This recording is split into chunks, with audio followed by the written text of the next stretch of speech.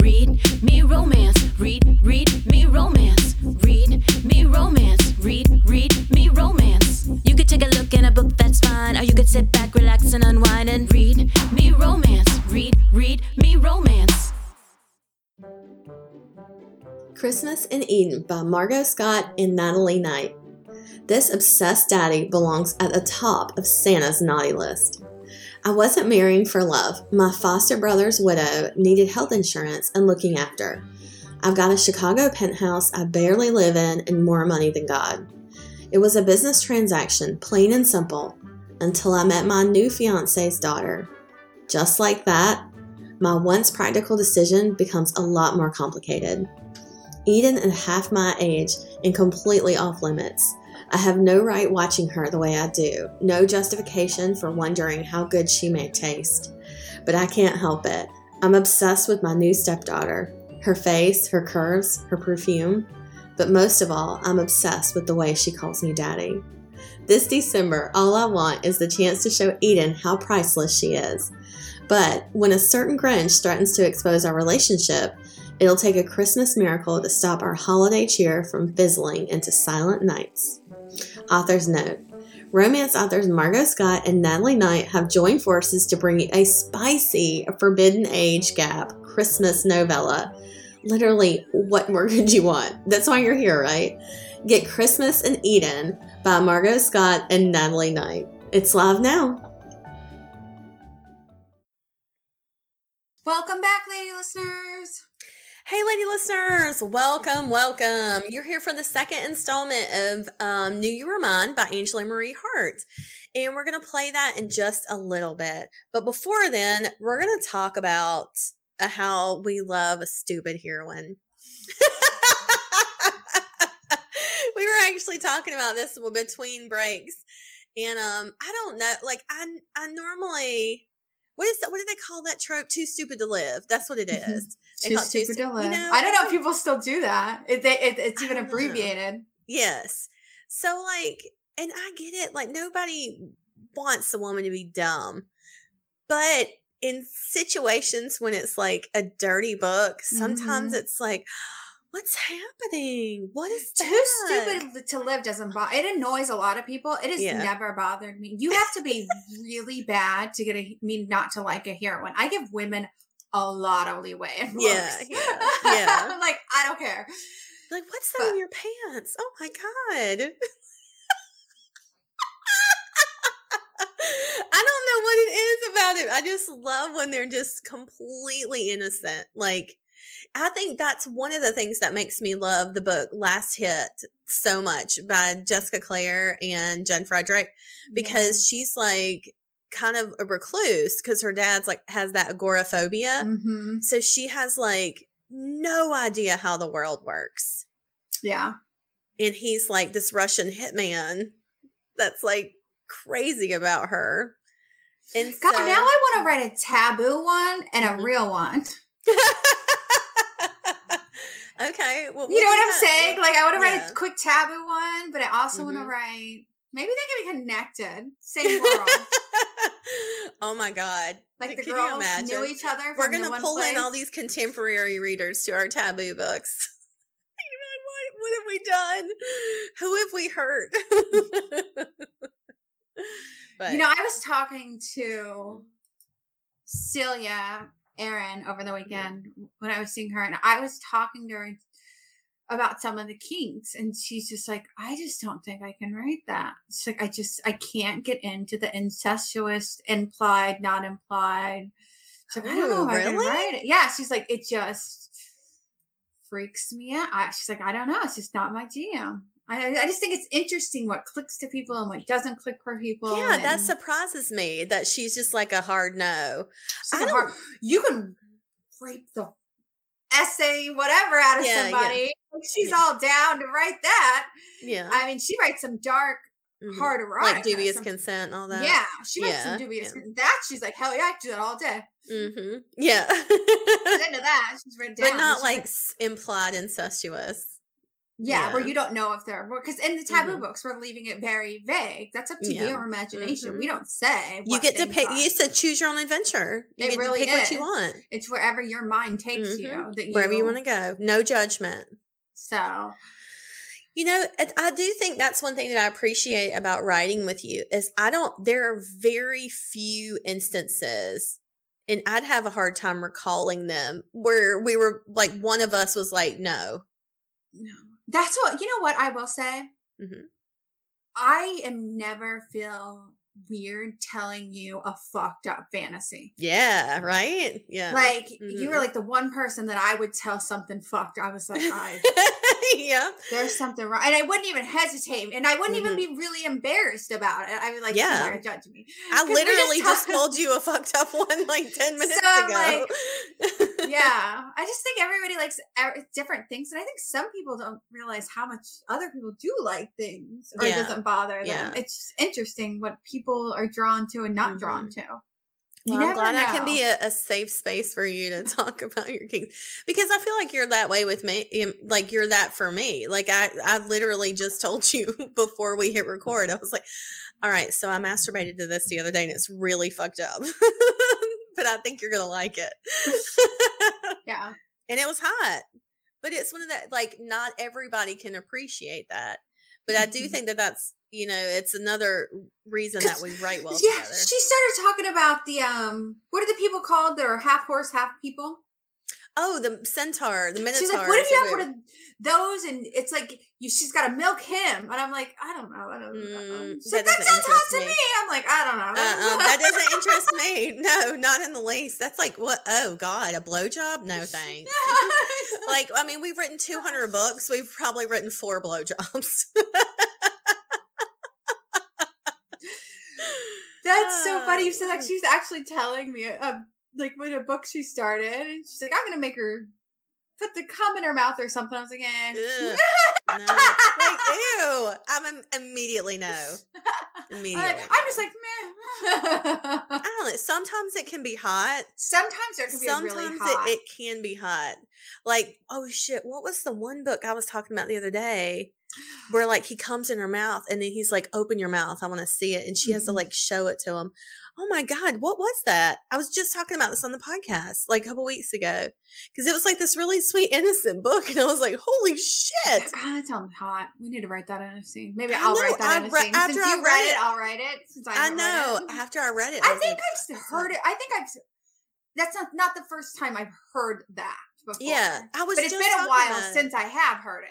Yeah. Like I used to hear it more in Oh my God, where's my BDSM when it phone? was bigger back in the day. Maybe so. But it honestly, like, and just full disclosure, it's just not something we write. I mean, it's women's fantasies. Like, I feel like that's fair, right? I remember in Christmas, speaking of Christmas, there's a Forced Christmas book Mm-hmm. where it's 3 guys and 1 girl. Remember, they steal their secretary. They've been like waiting to bang her.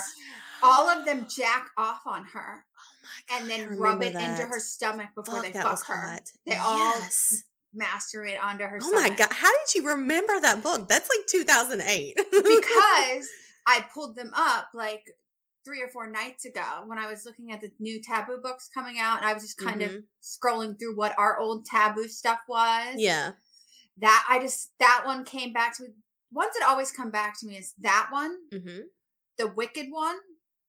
Oh, Because taking he what's fucks wicked. her. Because there was something about when he said, and I hate to say it because it's terrible to say this Out 'cause loud. it's fucked up, Mhm. and it makes me mad, and I will fight with the school But about reality it or is whatever. different than fantasy. Yeah.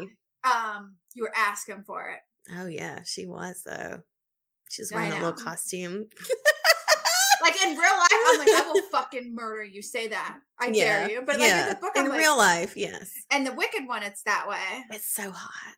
And Because they the fuck her up one- against that van, like they're He outside. fucked her up against the outside of the bar. And remember, he like walked out and broke the door handle so nobody could come out. Yes. And he fucked her up, or ate her out up against the wall while the other guy came around. And then he took her, the guy that drove around, took her and put her in the back of the van so he could have his turn to get off while the other guy drove to the location. It's so hot. That was Taking What's Wicked. That's by And- us. And we're talking about how hard our books are. It's just been so long since we've But really it has. done the fours. Yeah. And yeah. I was just flipping through, and I remember the one in Mhm. the truck driver guy. Oh my God, Mel, that one was nasty. You know why that one is nasty? Because that first scene when he was like, "Show me your panties," was reminiscent of that movie God. with Reese Witherspoon where she's hitchhiking. Oh And shit! Kiefer Yeah, Sutherland, he comes off as a nice guy at first. it's like the hitchhiker. No, Yeah, is something it the like hitchhiker? that. Something like that. Yeah, where And- he's just like a nice guy, but then he and ends then up all of a sudden he's not. Mm-hmm. It kind of came from that. So the book I was talking about, Love on the Brain by Allie Hazelwood. That's the one where it's like it's like a contemporary, Mhm. like, you know, it's a great book. That came out of nowhere when he like came in her mouth and he was like, "Show it to me," and I was like, hold up. This like beautiful romance just got fucked. This is awesome. But like I was like 5 stars. 5 star immediate 5 stars. Oh, But yeah, God. that was so hot. Oh my God. But yeah, you know, it's weird being able, I don't know, maybe it's not weird. Maybe everybody has that one person that they can tell like nasty fantasies to, but I just don't think it's that common. But maybe it's because we write together and there really is no subject that's off limits, because Yeah. for us it's like, well, does it turn you on? If it's not turning you on, it's not good. Let's rethink this. Yeah. Like, you know, we wrote a taboo book recently, the one Milked. Mhm. What is it called? Milky. Oh my God, I just Sweet saw. Milky or Milky Sweet? No, It's is that Milky. Milky Secret. That was it. Secret. Milky Secret. And so it was like, it's like the lactation porn, Mhm. and that is like, I see it everywhere now, and I'm like, that is so hot. But you were like, I just don't get it. Yeah, it's And you were not like, a huge it's not a kink to huge me, turn but on. at the same time, you were really into it, but I could roll in other tropes. Like that book turned me Yes. on still. Yeah. Mhm. Because it rolled in other tropes came into Yeah, play. because it was like a breeding, but no, it wasn't breeding. It was like, take it care. was the uncle. It was like the guardian ward kind Yeah, of he's thing. been like Yeah. nurturing Mhm. her to grow up and Yeah, waiting. yeah. and- He's been waiting to take her. So yeah, there's like a lot of other things that go with it, and it's also like his kinky desire to like specifically her. I think Mhm. that's one thing, you know, I was talking with somebody about this the other day. I don't remember who I was having this conversation, but we were talking about like really narrowed specific things in romance that you like. Really, really narrowed specifics where it's like she like he has a breastfeeding kink Mhm. and she's the only one that can give him that. So it's like if Like there's something really specific about the heroine. I like when they only like have that kink towards that person.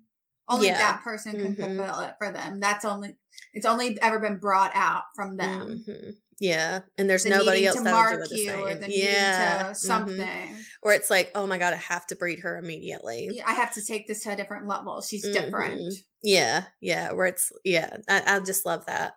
So those are our taboo books we've got coming out soon. So you're gonna love them. Just be on the lookout for them. And we have lots of Christmas books still to come.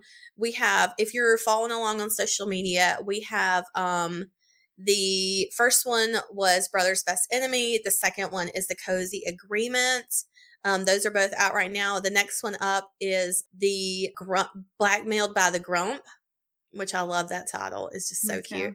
Blackmailed by the Grump. And then we also have one that's coming to the podcast in 2 weeks.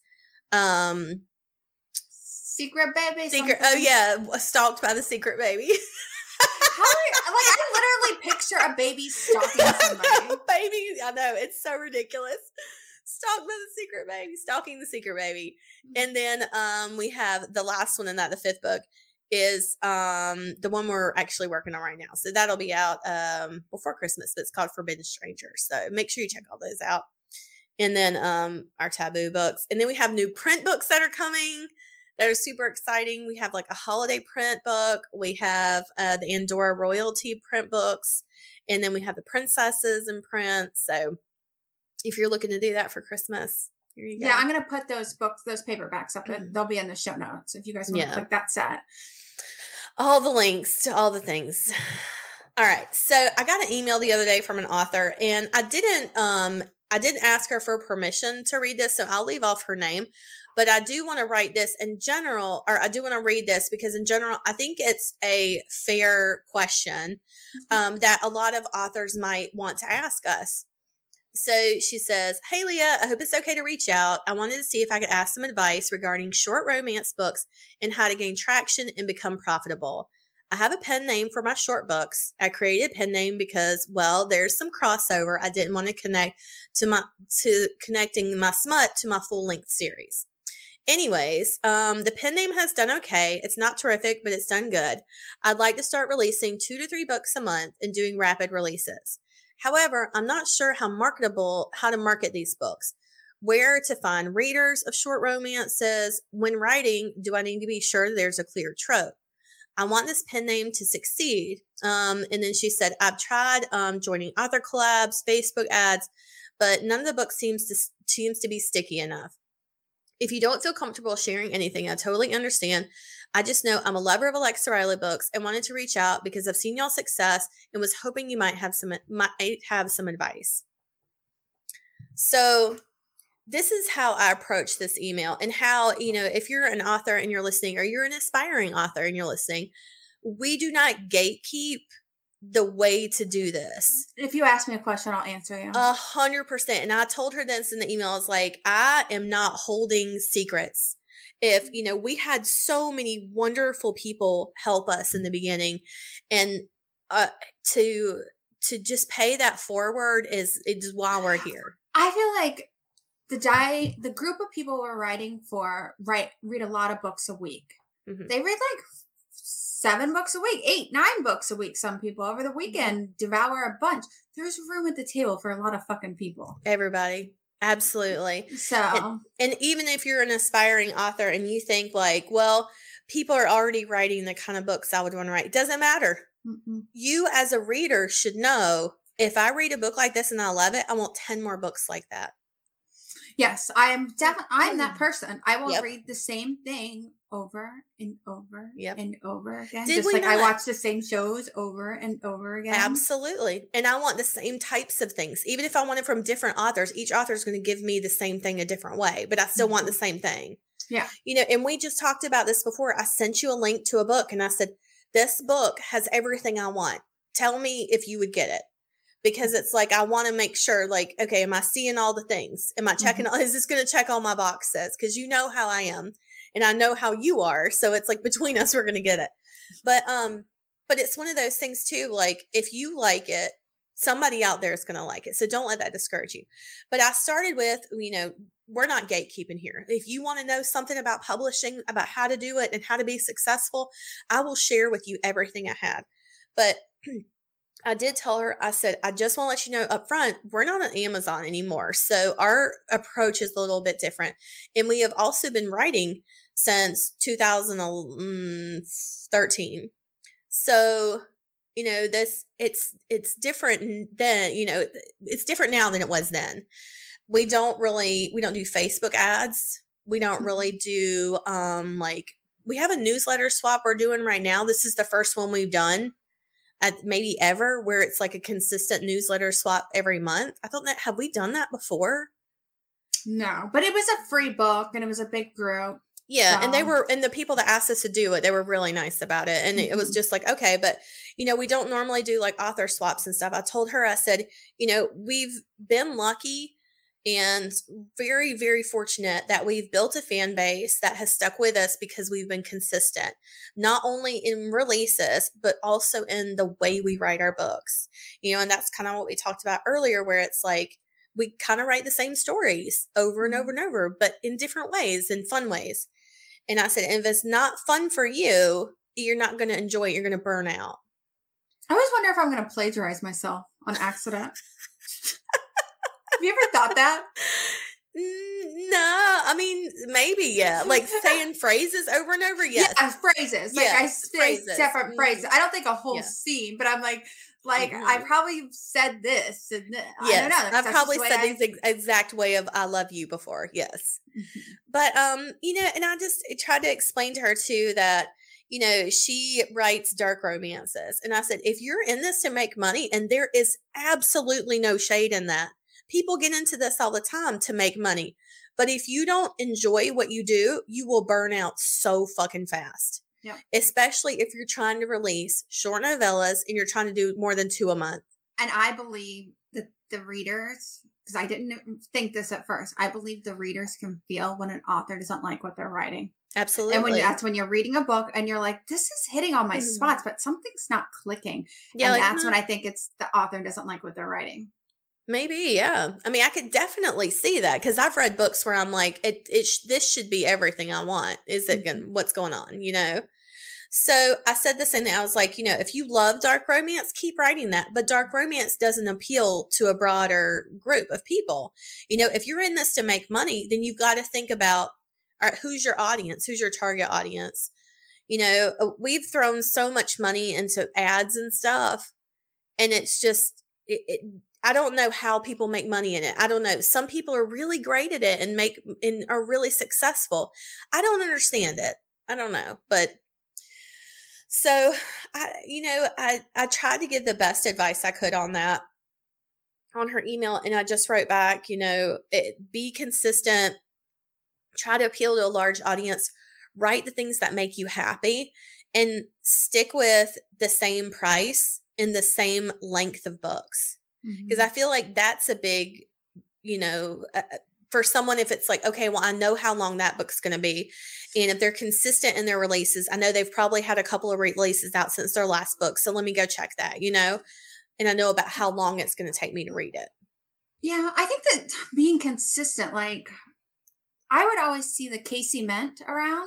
Yeah. And it was like I kept seeing it, and I kept seeing different covers, and I kept seeing, and then I finally jumped in. And I was like, oh shit. And then there was a whole bunch to read. Yeah, yeah. So you just start seeing it, you're seeing other people talking about it.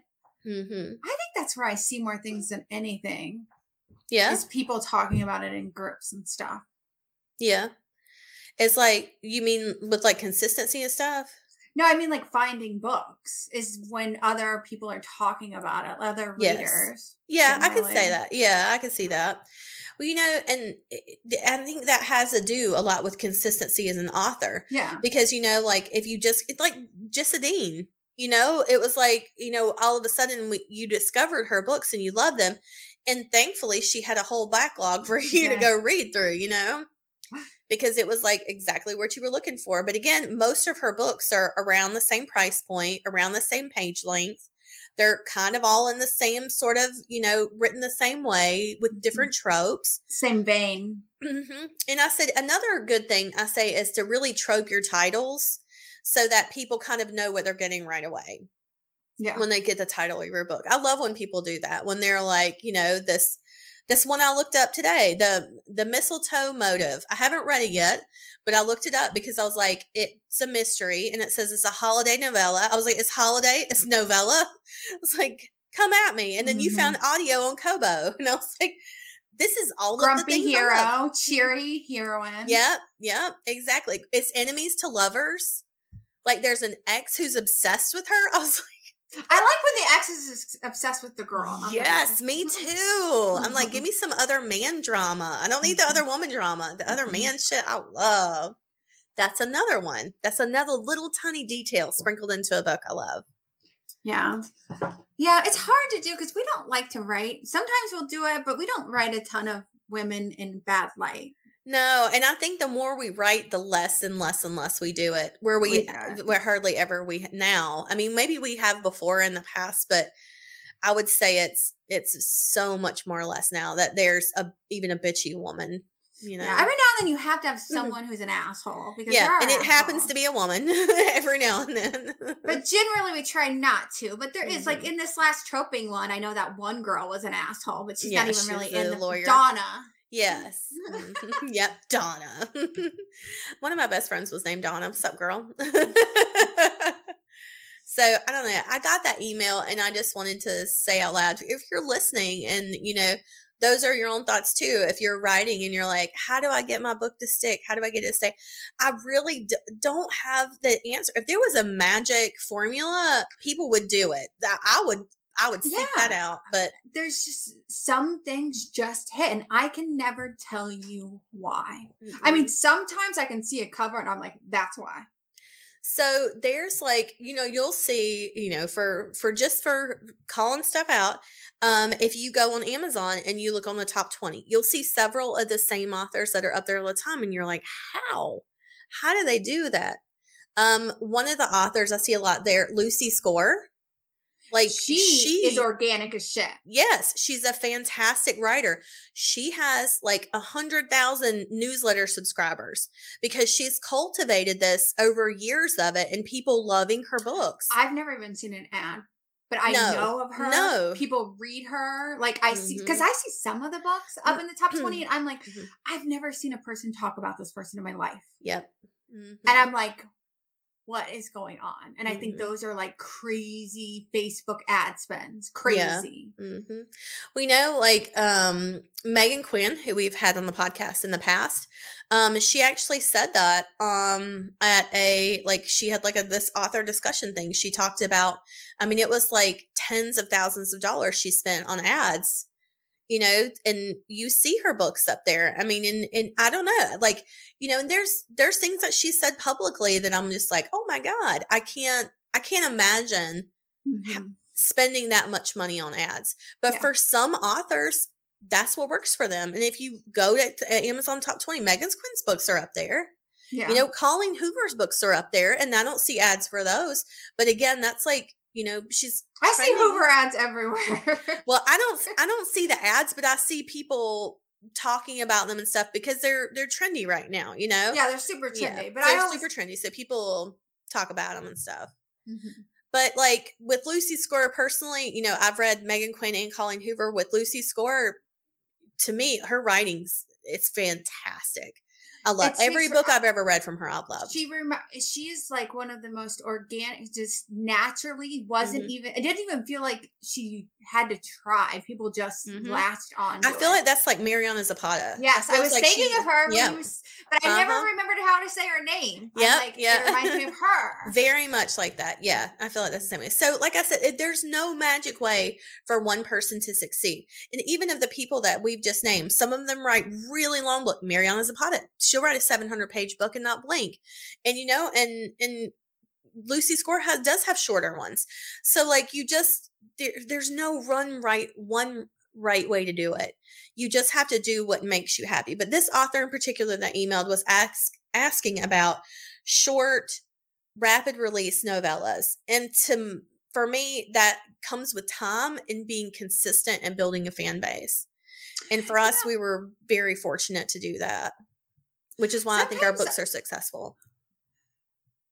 Sometimes I think some can come too fast, too many, too much. I do think that.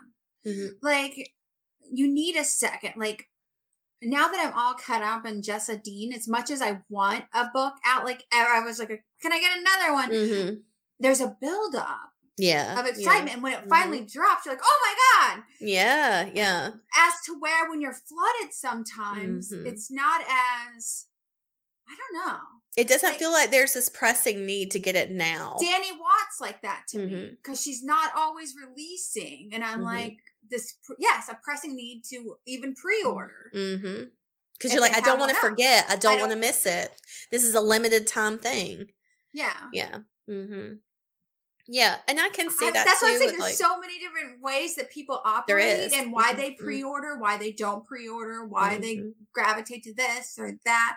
It's all a mess. Nobody has the perfect formula. That's why there's always seminars. People because people are trying to try different things. So, one of the things, I go back to like my mystery writer, Angela Marsons, that I love so much, that I'm on book 18 in the series. She publishes like 3 or 4 books a year. But the second I get that newsletter, I'm on it. Because because I love it. It's exactly what I want. It's going to hit every fucking time. And I know she doesn't release very often. If she released 2 books a month, I probably wouldn't love her as much, because she does leave me wanting more. With us, I can see why we might not be for some people, because it's like that. We've got so many books, they don't even know where to begin, or they stop reading for 2 months and they're like, well, I can't catch up now. Like I know what that feeling's like, But for other people, it's like, oh no, I know no matter what, I'm going to have an Alexa Riley book in my back pocket. I can go read this other thing and I can come back and I can get one of these real quick. Mm-hmm.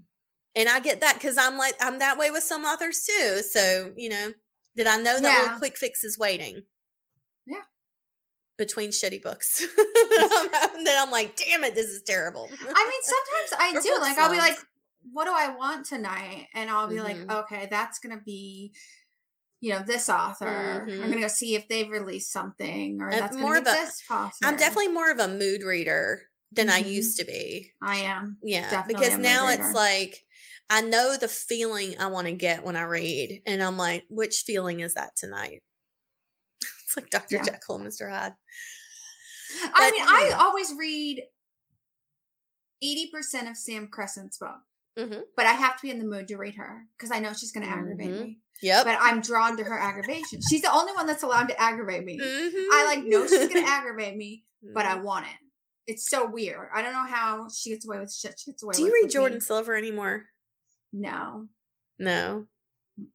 Well, she hasn't released as much. Remember, she went I remember. She went a little crazy on some author.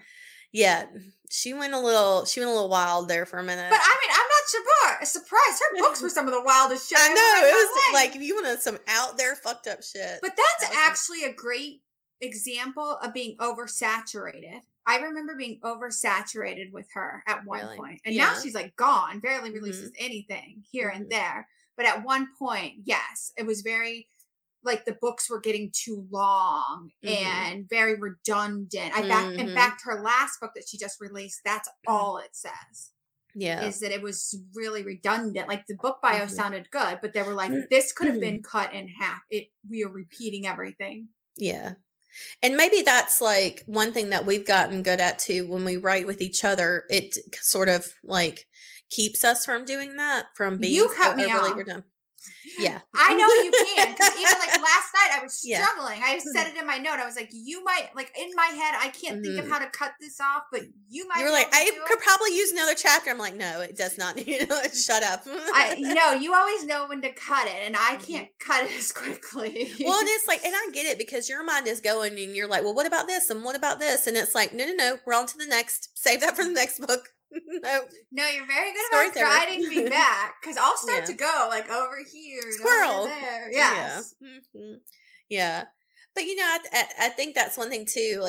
Writing things that knowing each other the way we do and the kinks and stuff that we like. I think it also keeps us enjoying what we write. So I know that's got to be really hard writing by yourself. And I will say this: I believe there is a finesse to writing 20,000 to 25,000 word books.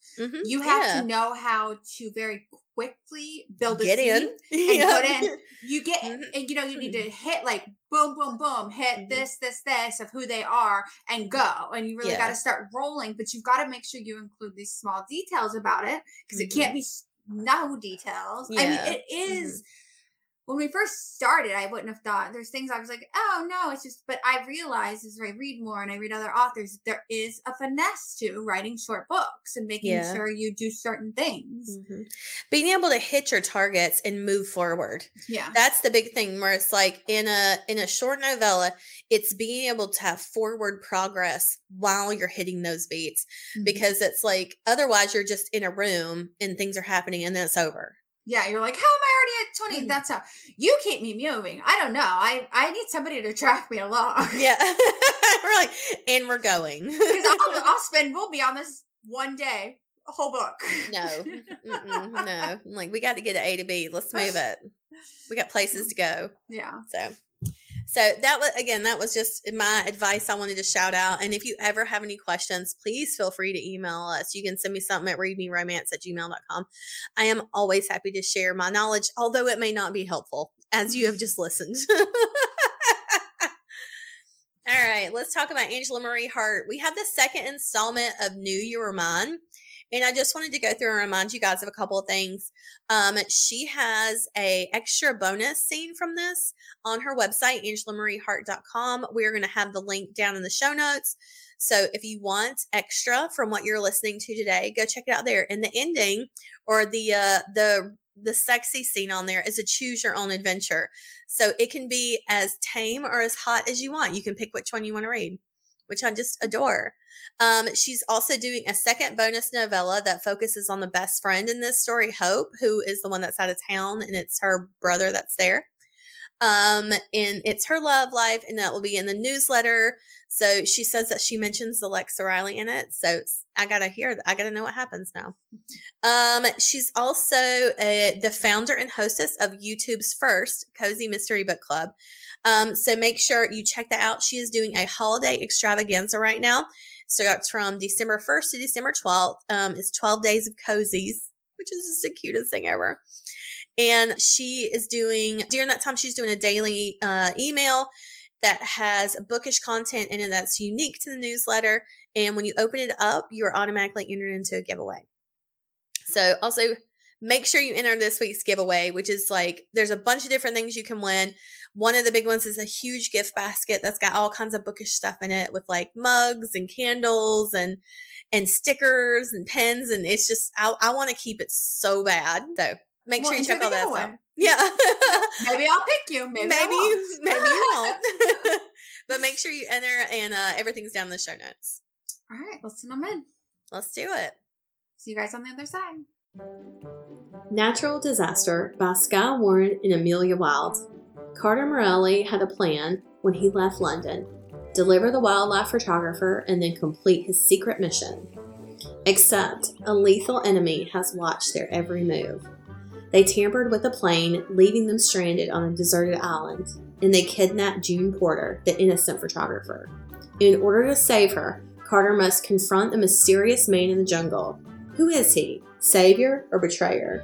He has no choice but to face the greatest enemy of all, the powerful feeling that has drawn him towards both June and the man in the jungle. Those feelings might kill them all. Welcome to the Midnight Dynasty. The Warren, Morelli, and Constantine families have enough bad blood to fill an ocean, and their brand new stories will be told by your favorite dangerous romance author. That's Natural Disaster by Skye Warren and Amelia Wilde. Grab it now. Chapter 3. Natalie. Turning off the shower, I pause. What was that? I pull back the shower curtain like that's the barrier muffling the noise. The only sound I hear is a few water droplets hitting the drain by my big toe. Maybe it's just an old house being old. I wait, half expecting someone to knock on the bathroom door. Nope. I might just be too used to people being around. This is the first time I've had a bathroom all to myself in far too long. I actually rinsed and repeated, washing the conditioner completely out of my hair and shaved above the knee. With my family running around 24/7, I've barely shaven my ankles. I was starting to look like a bear cub. Now I feel clean and refreshed. Originally, I was going to immediately buckle down and get to work, but a leisurely shower without my sisters and extended family around was too tempting to pass up. While I'm not as vain as my youngest sister, who camps out in the bathroom straightening her hair every morning before contouring every inch of her face, some privacy would be nice. Stepping out of the bathtub, I grab the towel Hope left for me.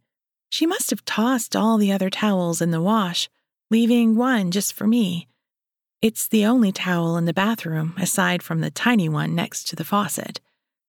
As I unfold the towel, I half attempt to listen for the potential noise. Still nothing. Clearly, I'm more imaginative than I give myself credit for. Maybe I've been watching too much Lifetime with my mother. My attention shifts to the towel. It's Christmas-themed. Snoopy and his faithful companion Woodstock are decorating a tree next to the classic red doghouse. Snoopy's home is outlined in colorful Christmas lights, and wrapped presents line the inside. It would be cute if the towel were a foot longer and wider. It's perfect for the holiday season, just not practical. Water droplets from my hair continue to travel from my neck all the way down to the balls of my feet. I run the towel all over my body, but it isn't great for absorption. I'm mostly just shifting the water from one spot on my body to another. Another shiver works its way down my spine. No way am I catching a cold from taking a shower. I try to wrap the towel around my chest, but fail miserably. The towel Hope left me is clearly not meant to be that kind of bath towel. The two ends barely meet above my breasts, leaving the entire left side of my body exposed. I'm not even that top-heavy. I'm a solid C cup. Goodness, any woman with double Ds wouldn't even get the two ends of the towel to meet. Snoopy and Woodstock might look happy in the snow, but I'm not feeling the same. Another shiver racks my frame. Yikes. The winter weather has seeped into the house. My nipples harden in the cold air, and the end of my nose tingles like a sneeze isn't far off. I can't help but shiver again. I pause. Why am I trying so hard to get the towel to stretch? There isn't anyone around. I know what I look like naked. All I have to do is dart back into Hope's room and use a blanket or something to dry my hair. It's not a big deal. I really need a good night's sleep. No amount of caffeine is making me think straight. Sleep. I need sleep. I'll get to work on things tomorrow when I'm not a half-brained zombie. A burst of cold air hits me the moment I open the bathroom door. Jeez, winter in New England is no joke. I thought the bathroom was getting cold. The hallway is way worse. Wow. As soon as I'm dry, I need to turn the heat up. Oh my God. All of the blood rushes from my extremities to my face. I don't need a mirror to know I'm beet red. I clutch the towel closer to my chest, knowing it's not making a millimeter of difference. Clark freaking Miller is standing 5 feet away from my nearly naked self. This cannot be happening. Snoopy's head is the only thing between my breasts and Clark's gaze. I slowly and deliberately blink, hoping that I'm just in a daydream of a love fog. His house inspired a mirage. That's it. That has to be it. Clark Miller cannot see me standing here like a wet rat. No, no, no. Opening my eyes, he's still standing there, shirtless. This is the part where a normal person would pinch themselves to see if this was a dream or reality. Obviously, I'm not a normal person, and I'm not taking that chance. Pinching myself would involve removing a hand from my towel. Even in my weirdest and wildest dreams, he is not seeing me naked because of a towel mishap. It's usually because he wants me so much. He rips whatever baby doll nightie I'm wearing to shreds. Then I'm forced to wake up because someone makes noise.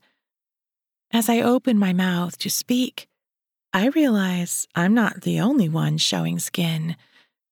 This has to be a waking dream. Those are real, right? Because Clark's delectable body is very, very visible. My eyes roam over his shirtless form, taking each groove in. No romance novel book cover could compete with this shirtless god of a man. My mouth waters at the ripples of his abdomen. You could grate cheese on those bad boys. I didn't know stomachs like that existed outside of Marvel movies. The hair on his chest looks darker than his usual 5 o'clock scruff, enticingly thick around his pectorals. My eyes are drawn there and can't seem to leave the magnificent man before me. Some strands of hair are long enough to curl around his lightly colored nipples. before sensually leading down to the waistband of his pants. He undid his belt, letting those jeans hang off the definitive V of his hips.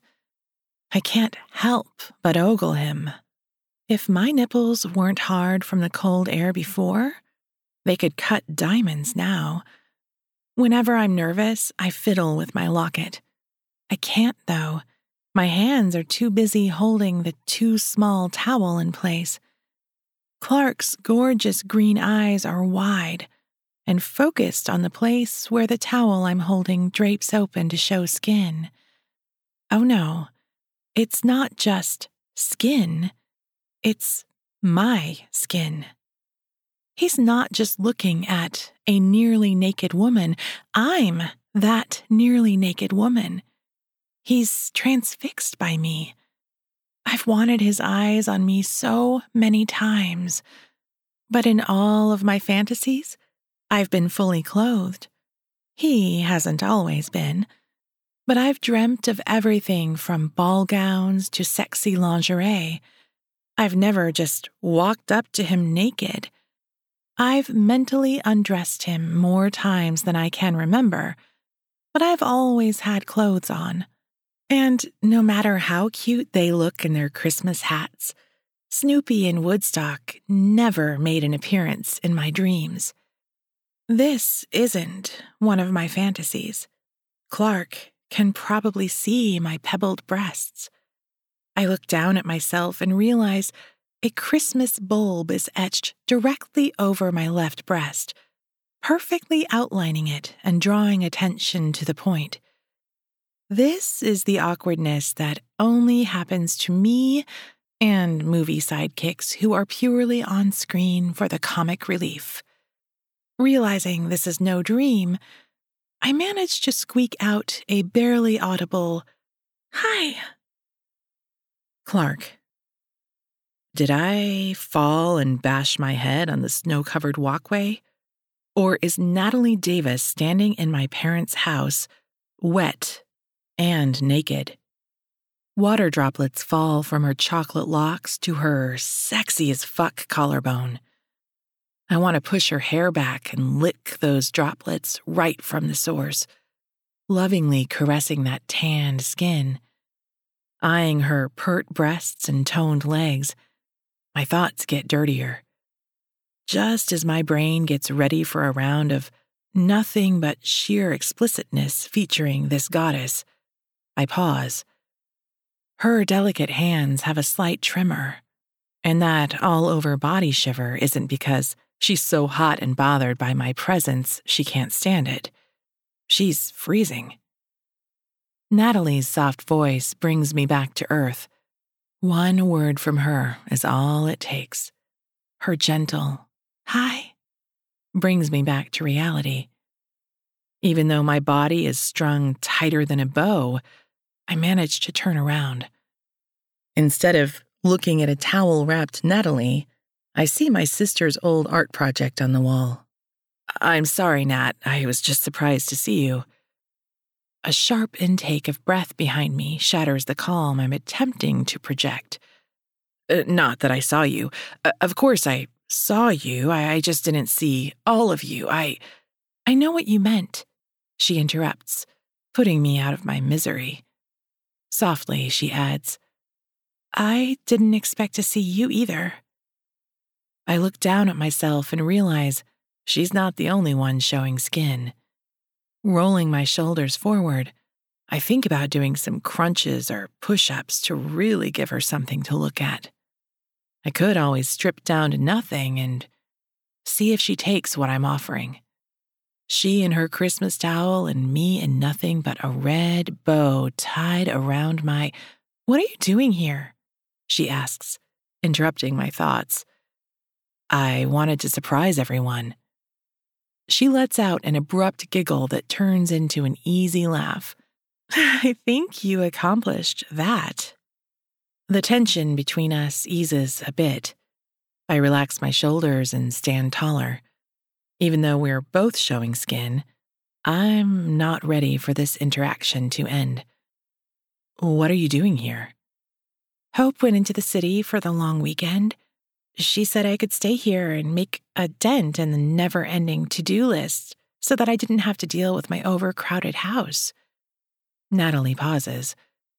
I guess I can leave. I don't want to intrude. Without thinking, I turn back around to face her. No! Natalie jumps at my abruptness, causing her towel to fall open for the most amazing milliseconds of my life. You can stay here. I'd never ask you to leave. Her cheeks go bright pink. Thank you. I appreciate you saying that. Her brown eyes glance at the floor. I think I should go put some clothes on. I nod. Right, me too. Wait, no, I'm not. I'm taking my pants off. Natalie's eyes snap to mine. I was going to take a shower. Lamely, I add, I don't usually do that with clothes on. Natalie looks down at her chest. Clearly, neither do I. I can't help myself. I look at her again.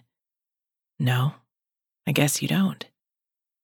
Her face goes an even darker shade of pink.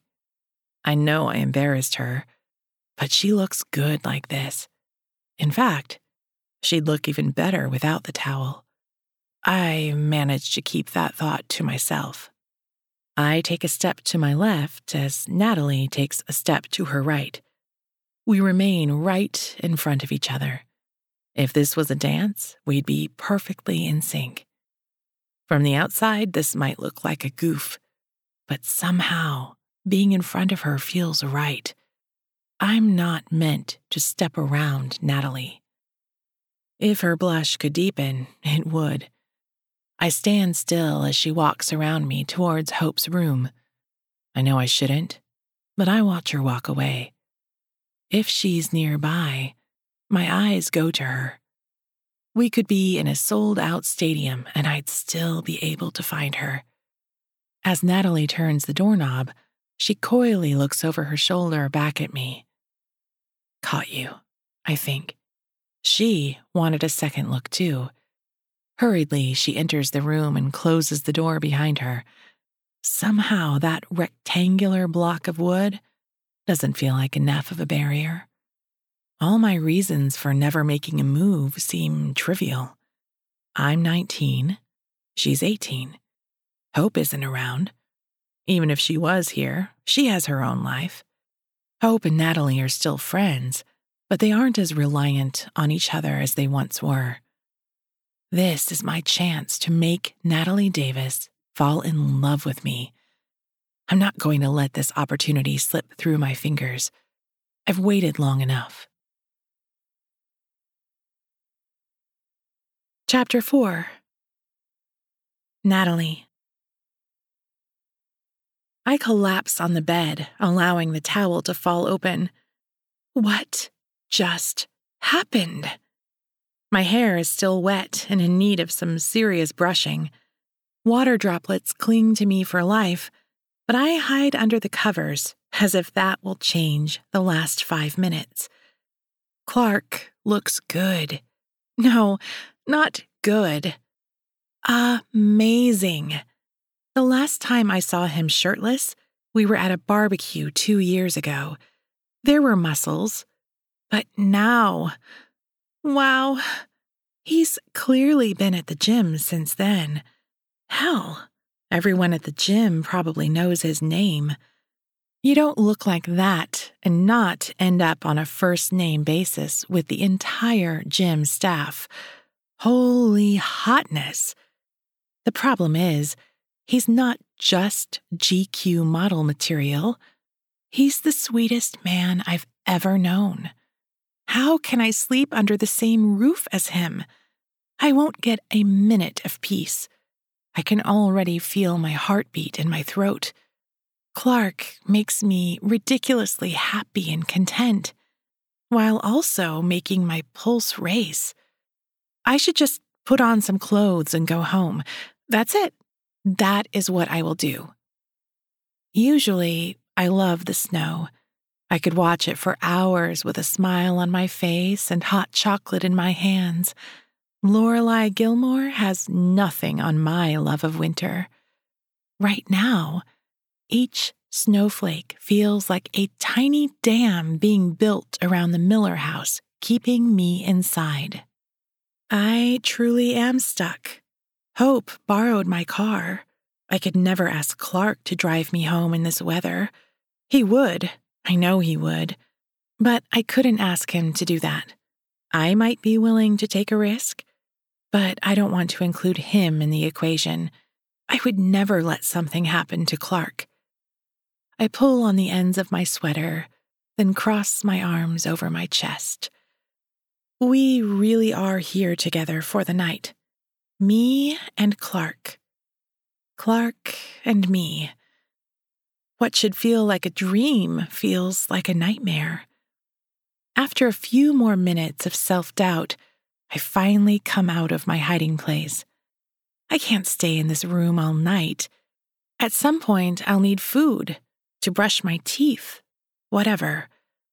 By the time I make it to the kitchen, Clark has already showered, changed into a dashing sweater, put a kettle on the stove, and started whisking something in a bowl. He's whisking?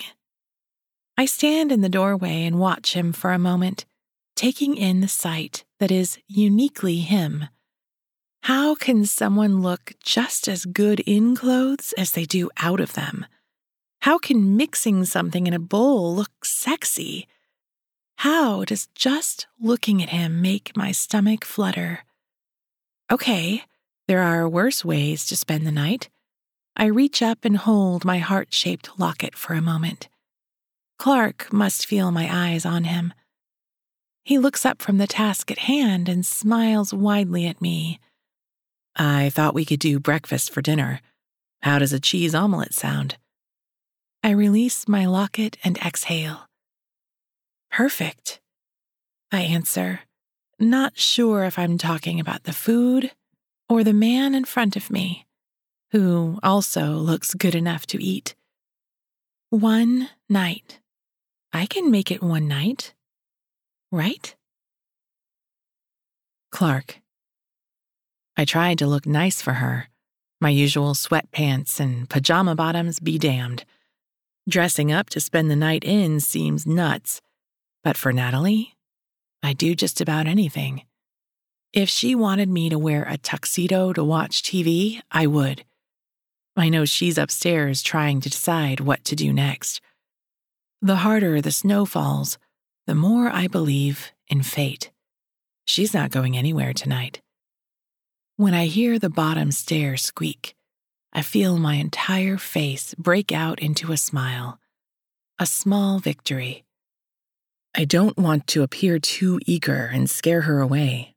I suppress every instinct to run over to Natalie the moment she descends the stairs and scoop her up into my arms. Instead, I pretend to be busy whisking the eggs. I want her to come to me. Plus, I know she loves baking shows. She can name the winner from each season of the Great British Bake Off. Maybe if I can embody things she likes, those feelings will transfer to me. When I finally look up from the cooking task at hand, I find Natalie watching me with soft eyes. I wait for her to say something, but she doesn't. Her introvert side is showing.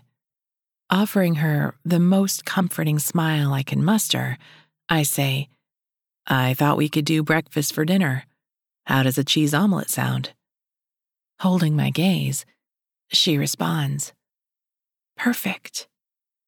I resist the urge to fist pump the air. Natalie opens her mouth, then closes it. She is so used to being busy, she doesn't know how to stand still. I hide my smirk.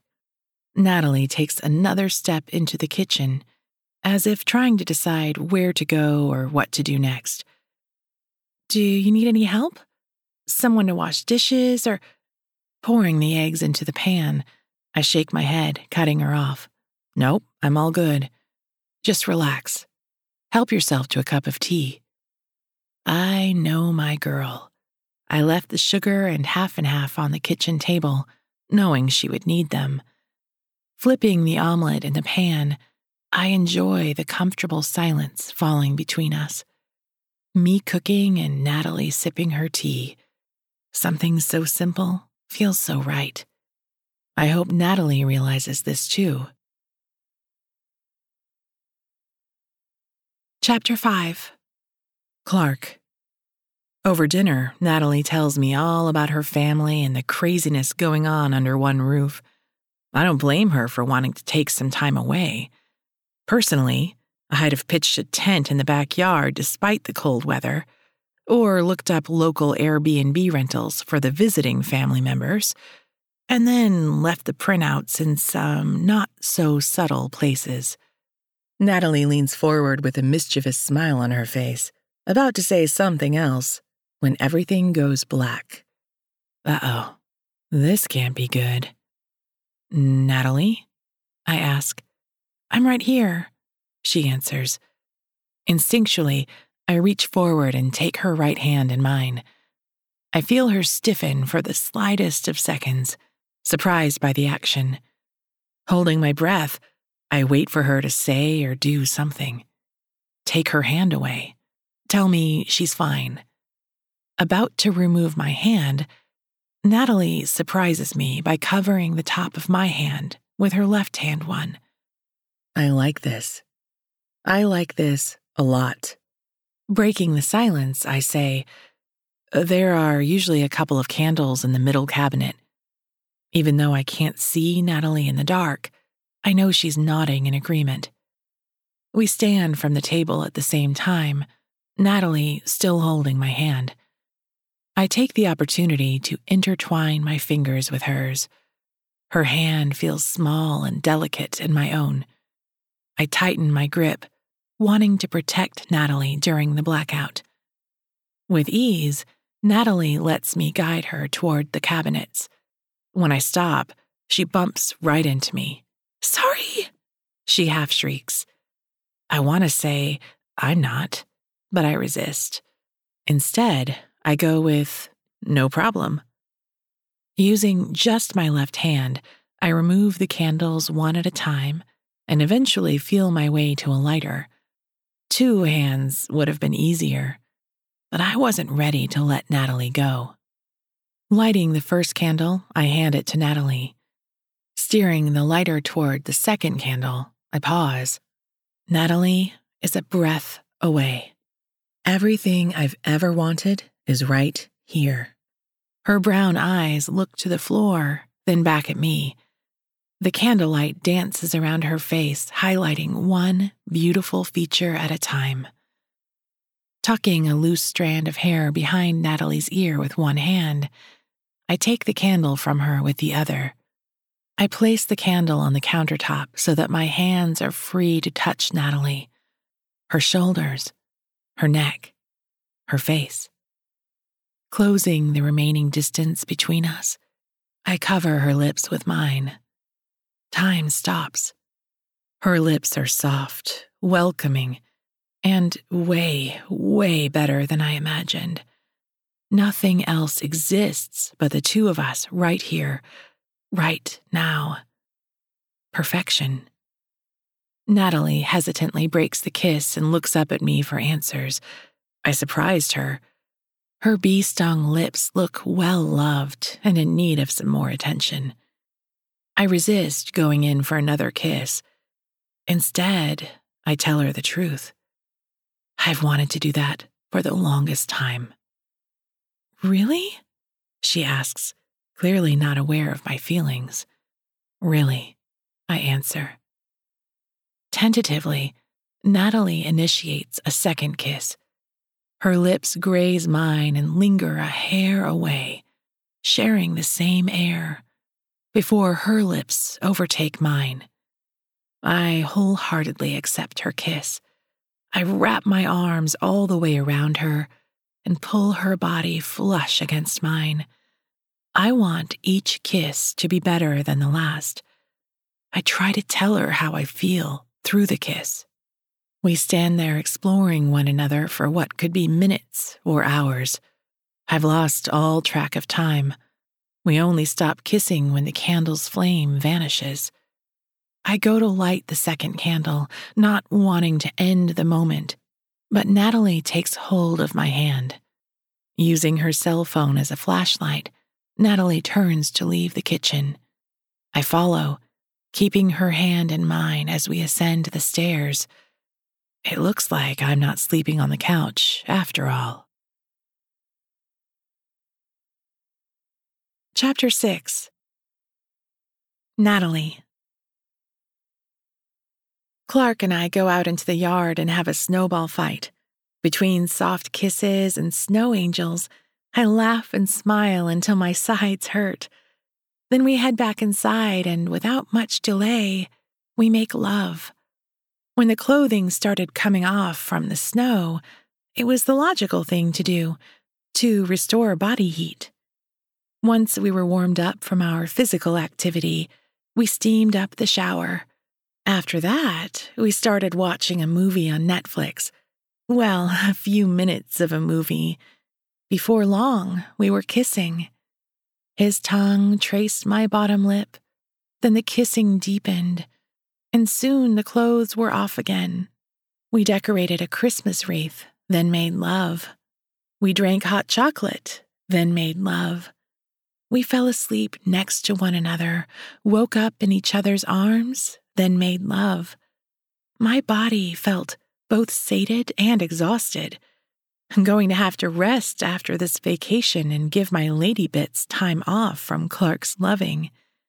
Snuggling up to Clark, my heart has never felt so full and content. Clark wraps his arms all the way around me, pulling me further into his perfect warmth. It's as if he doesn't want a millimeter of space between us. I nestle my head underneath his chin until I find the perfect nook between his neck and shoulder. Inhaling deeply, I immerse myself in his scent, wanting to be entirely surrounded by him. Hints of cologne linger on Clark's skin. On my next inhale, I realize it's the same fragrance I bought for him 2 Christmases ago. Even when I wasn't physically with him, I was with him in the ways that mattered the most. I don't know if I've ever felt more content in my entire life. Clark kisses the top of my head and adjusts himself ever so slightly, bringing his mouth closer to my ear. Running his right hand up and down my body in a soothing motion, Clark clears his throat. I smile to myself, knowing that sound. Clark wants to tell me something, and he's trying to figure out the best way to word his thought. Since Clark can tell me anything, and he knows that, this sentence is going to be an important one. My stomach decides to embrace the excitement, herding butterflies, while my chest constricts with nerves. I need to know what he's thinking. Clark's hand pauses in the middle of my back. Placing a hint of pressure, he pulls me in even closer, as if it were possible to fuse his body to mine. His lips caress the top of my ear before saying, "You only get one soulmate in life, and I knew you were mine." Somehow that statement sounds so much more intense than "I love you." I love yous can come and go. You can have relationships that result in I love yous being exchanged, but fizzle out. Soulmates are one and done. I shift, not leaving Clark's embrace, but adjusting within it until I can lock eyes with him. I want him to see my love and know how much he means to me. Does that mean my soul makes yours complete? Without hesitation, Clark answers, "Absolutely." I kiss his jaw, unable to reach his lips from my position. Good, because if there is such a thing as soulmates, I've known you were mine since we were 5 years old. As much as I don't want to leave Clark's embrace, I take comfort in the fact that I can cuddle with him again after we talk. I push myself up into a sitting position, causing the blanket to pool around my waist. Clark's eyes instantly go to my breasts. I love knowing I can turn him on. After everything we've said and done, I'm realizing I love having his eyes on me. However, I want him to focus on what I'm about to say. Pulling the blanket up, I cover myself, forcing Clark's gaze to return to my face. I'll let the blanket fall back down after we talk. Reaching behind my neck, I unclasp the chain holding my locket in place. My grandmother gave me this locket for my 13th birthday. When I opened my gift, she said, "The best use for a locket is to bring love with you wherever you go." It didn't take me long to think of the perfect photo to insert. I hand the locket to Clark. He doesn't miss the opportunity to brush his fingers over mine. After a moment of affection, he takes the locket. It doesn't open right away, clearly used to being closed. With a soft click, Clark opens the locket and sees what I kept by my heart all these years. A moment passes, then another. My confidence wanes. I thought about including a photo of just you or my 5-year-old school photo on the left and yours on the right, but I didn't want to be weird. I figured if the locket ever fell off and got lost or one of my sisters got hold of it, I could say it was a photo of my best friends. A week after my grandmother gave me my birthday present, I printed out a photo of Hope, Clark, and myself. I had already marked it as a favorite in my phone and printed out a copy for my desk. In the photo, I was 13, Hope was 12, and Clark was 14. The three of us were all smiling at the camera like we were having the best time in the world, and on that day, we were. That October, the Millers had taken the three of us to the Topsfield Fair. Hope and I were going to see the animals, play games, and explore the autumn fun. I had been craving a caramel apple for weeks, and Hope wanted to try pumpkin donuts. When we were settled in the car, Clark surprised everyone and got in the back seat with us. Mrs. Miller asked Clark about his plans. Casually, Clark said he was meeting up with some friends. As soon as we arrived, Clark pulled out his phone and said his friends had decided to go to the movies and blow off the fair. Mr. Miller offered to drive him to the theater, but Clark declined. Instead, he spent the entire day with me and Hope. Mr. and Mrs. Miller went off on their own, leaving us to our own devices. We ate chocolate-covered marshmallows, successfully tossed rings around bottles, winning stuffed animals, went on rides, drank apple cider, and smiled the entire time. It was one of the best days of my life. I loved spending time with my best friend and my crush.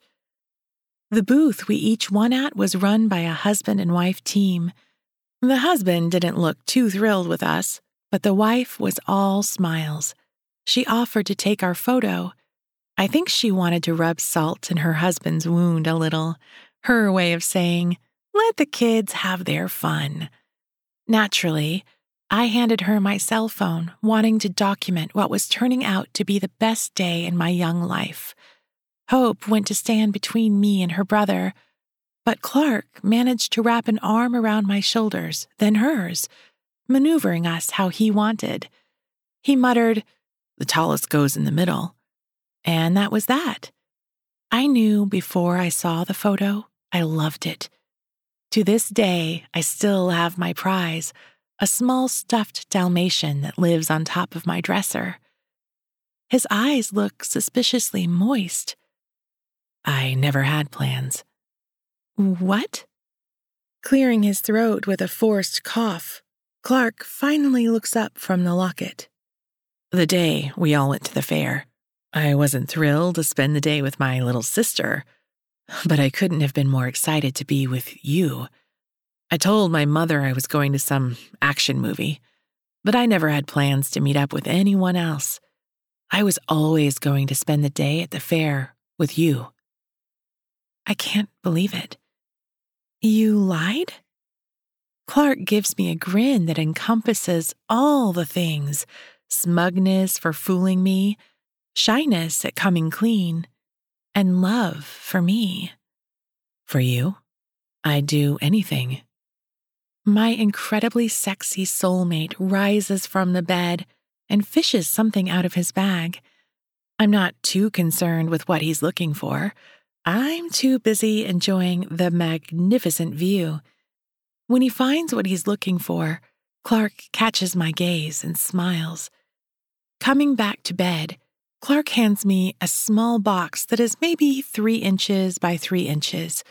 It's wrapped in faded red tissue paper. I take the gift box from Clark and wait for him to say something. All he does is nudge my right hand as if to say, "Open it." The age of the paper is still a mystery, but I rip into it. I've never been one to open presents carefully so that I can keep the wrapping paper. With the paper gone, I hold a small white gift box. It's the kind fancy jewelry stores use when ringing up a sale. Suddenly, my heart feels about 20 pounds heavier. He didn't buy what I think he did he? That would be crazy. Certifiable. I look over at Clark, who refuses to meet my eyes. His focuses on the box. Inhaling deeply, attempting to calm my growing nerves, I remove the top. Sitting on a small satin pillow rests a gold turtle dove charm. It takes my breath away. The detailing is exquisite. I can make out each feather in the delicate wings, and the eye comes alive as an emerald gem. Clark reaches into the box and picks it up. "I bought that for you 5 years ago." Looking in the box, I realize it isn't a satin pillow for display purposes, but a tiny gift bag.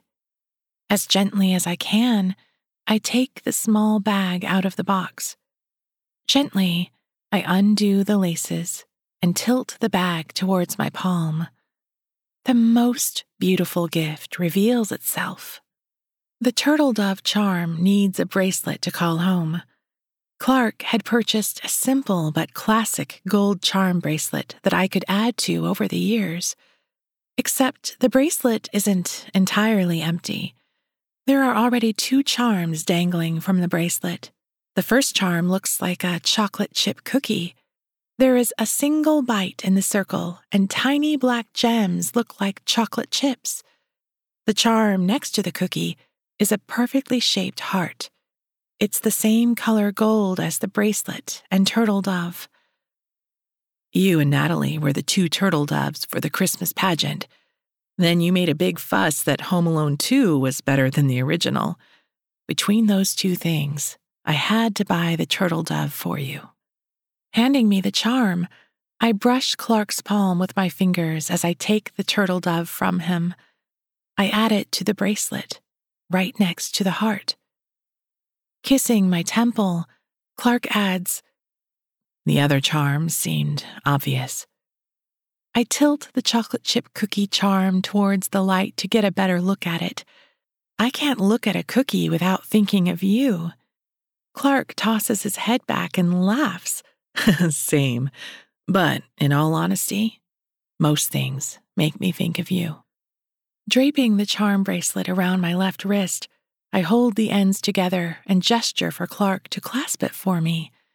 It takes his large fingers a couple of tries before he manages to get it right. When he does, I hold my left arm up for his inspection. The charms dangle in a way that seems meant to be. Clark closes the distance between us, taking my lips in a passionate kiss. Everything is out in the open. There aren't any more secrets or unsaid words. We are finally on the same page. Together. I can live my life with Clark by my side, enjoying chocolate chip cookies, having snowball fights, and wake up every morning wearing the most thoughtful charm bracelet. No matter what is going on, I can look at my gift and know how much I'm loved. I break the kiss so that I can speak. Thank you for my gift. I love it more than I can ever say. Clark's muscular chest moves up and down as he breathes. His eyes heat, and I recognize that look. Clark spends the rest of the night showing me just how much he loves me. Chapter 7. Clark. I glance towards the window and notice the blue sky. The snow is finally past. I kiss the top of Natalie's head and pull her closer. During the night, the blanket must have fallen to the middle of her back. Wanting her to be as comfortable as possible, I tuck the edges around her shoulders. Natalie snuggles closer and grumbles, "What time is it?" into my side. The analog clock still hangs next to the door. Squinting a little, I make out the numbers. It's almost 11:30. Natalie jolts awake. "We have to get up." I prop myself up on the pillow and lean back to enjoy the blanket-free view. "Why?" Natalie hurriedly throws on the first pieces of clothing she stumbles across. "Hope will be home any minute. I don't want to tell her about the two of us by showing her the two of us. Thank you very much." The front door squeaks open, followed by keys landing in the glass bowl near the door. "Hello, hello," Hope sings in a cheery voice. Natalie's managed to put an outfit together, but I think she looks different. Her hair is still all over the place, her cheeks look flushed, and her lips look slightly larger from all the kissing. Hope might not be a professional sleuther, but she's no dummy either. I have nothing to hide. The last few days have been the best of my life. I know Hope won't miss the smile I'm wearing. Natalie makes a beeline for the door, but I catch her around the waist. Before she can get a word out, I smother her anxieties with a kiss. After a moment, I feel her relax under my caress. Those too tight shoulders lower and her eyes soften. "I love you." Natalie places her hands on my chest before going on her tiptoes to brush her nose against mine. "Good. I love you too." I love that Natalie's tall enough to do that. I rest my forehead against hers. Hope just wants you to be happy. Our relationship has nothing to do with her. She has her own happily ever after. Nothing she says will get in the way of ours. Natalie lets out a gentle laugh. "You're talking like a romance novel hero." I shrug. Romance novel or spy thriller, as long as I'm your hero, that's all that matters. With that, I give Natalie another quick kiss and start to get dressed. When I come downstairs, Hope already looks a little perplexed. "What did I miss?" Natalie opens her mouth, but abruptly closes it. Hope looks from Natalie to me, then back again. Her entire face breaks out into a smile. "Thank God!" Natalie looks at me, but I'm just as confused. "I thought the two of you were never going to get together." "Natalie, you knew I had a crush on Clark?" Hope walks over to the couch and plops down. "Of course! You aren't exactly Meryl Streep. Your eyes always brightened when Clark entered the room. He would say something to you, and it was like no one else in the room existed. Besides, you always wore your best outfits whenever you knew he was going to be around. You never missed a chance to say hi to him or run into him." I nudge Natalie with my arm jokingly. "Did you dress up for me?" Despite everything, my girl still blushes. That's a big fat yes. Not missing her chance, Hope continues. "And you," she says, pointing to me, "you look at Natalie like she hung the moon, named the stars, and discovered the sun." Natalie sits down next to Hope. "Does he really look at me like that?" Hope takes a candy cane out of her purse and starts unwrapping it. "That's underselling it. He's like that heart eyes emoji with hearts dancing around his head as Lionel Richie plays in the background. I shrug at Hope's description. Well, I do love her. That pink blush pops up on Natalie's cheeks again. Hope looks over at me, mid-candy cane lick. You two love each other? Now I'm the one who's confused.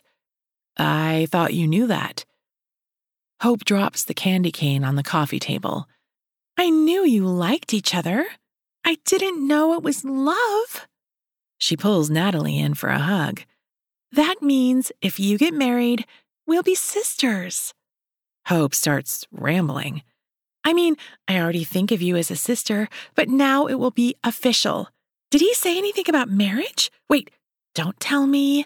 No, tell me. Eek. Never mind. I don't want to know what you two talk about. I walk away from the pair as Hope continues to talk at Natalie. I think by the time they're done talking, Natalie could use a batch of home-baked chocolate chip cookies. I start preheating the oven and get the ingredients ready. After all, chocolate chip cookies are always a good idea. This has been Knew You Were Mine by Angela Maria Hart. Read for you by Lou Banks. Anastasia by Sophie Lark. Anastasia is the princess no one needs, the fourth daughter born to an emperor without a son, and the only royal lacking a magical gift. Until she collides with a young Cossack rebel, changing both their lives forever. Damien is taken from everything he knows and raised as a ward of the Romanovs. Anastasia develops a strange kind of magic, shared only by the black monk Rasputin. While her powers grow in secret, boosted by forbidden contact with Damien, Anastasia makes a mistake with terrible consequences. Fate grants her a single chance to set it right, but saving what she lost may cost everything she loves. That's Anastasia by Sophie Lark. It's out now. Go grab it, lady listeners. Welcome back. Welcome back, lady listeners. Thank you so much to Angela Marie Hart for giving us Knew You Were Mine. You are the sweetest. She is so generous. If you are in the Read Me Romance headquarters group, she's the one that makes like the plaques and all the Read Me Romance decor and stuff that we give out all the time that we put in our book boxes. If you order paperbacks from us, I usually slip some of her bookmarks down in there too, or her stickers and magnets and stuff that she sends.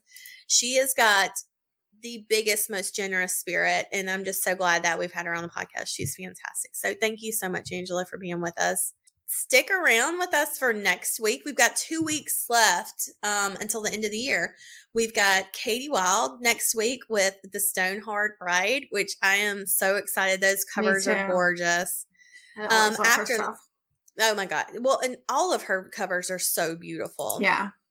And so after Katie Wild, we have us, Stalking the Secret Baby, which is our ridiculous troping book. And then we're probably going to throw out a book during Christmas, like that next week. We're on break until February 7th. Because we were literally talking about, because the book she just found that she's going to try to read, which is only on Kobo to get the ebook. Yeah, the mystery book, the one I want to read is only on Kobo. It's only on Kobo. Yeah, unless you would get the paperback from Amazon. But we were talking about books that we like that are like 3 to 5 hours long in audio during Christmas. That's holiday. That are perfect. That's fuzzy. That's why we're like, let's do one of ours so that people have that. Because I know I seek that out every year, a couple that I'll listen to while I'm doing Christmas errands or short Christmas audiobook. Yeah. Mm-hmm. So that's what we're going to put Toasty up the week of Christmas, I guess. Christmas on Sunday, so it'll come out like that Monday, Tuesday. But we're just going to drop the whole thing. It's not going to be a full episode. It's just an intro, and then we'll tell you where to get everything and then play the whole book so you can listen to something fun. Yeah, and one click. So Yep. All right, I think that's everything. That's so much. Fuck your day up. Make today your bitch. Don't be a dick. Bye, guys. Bye.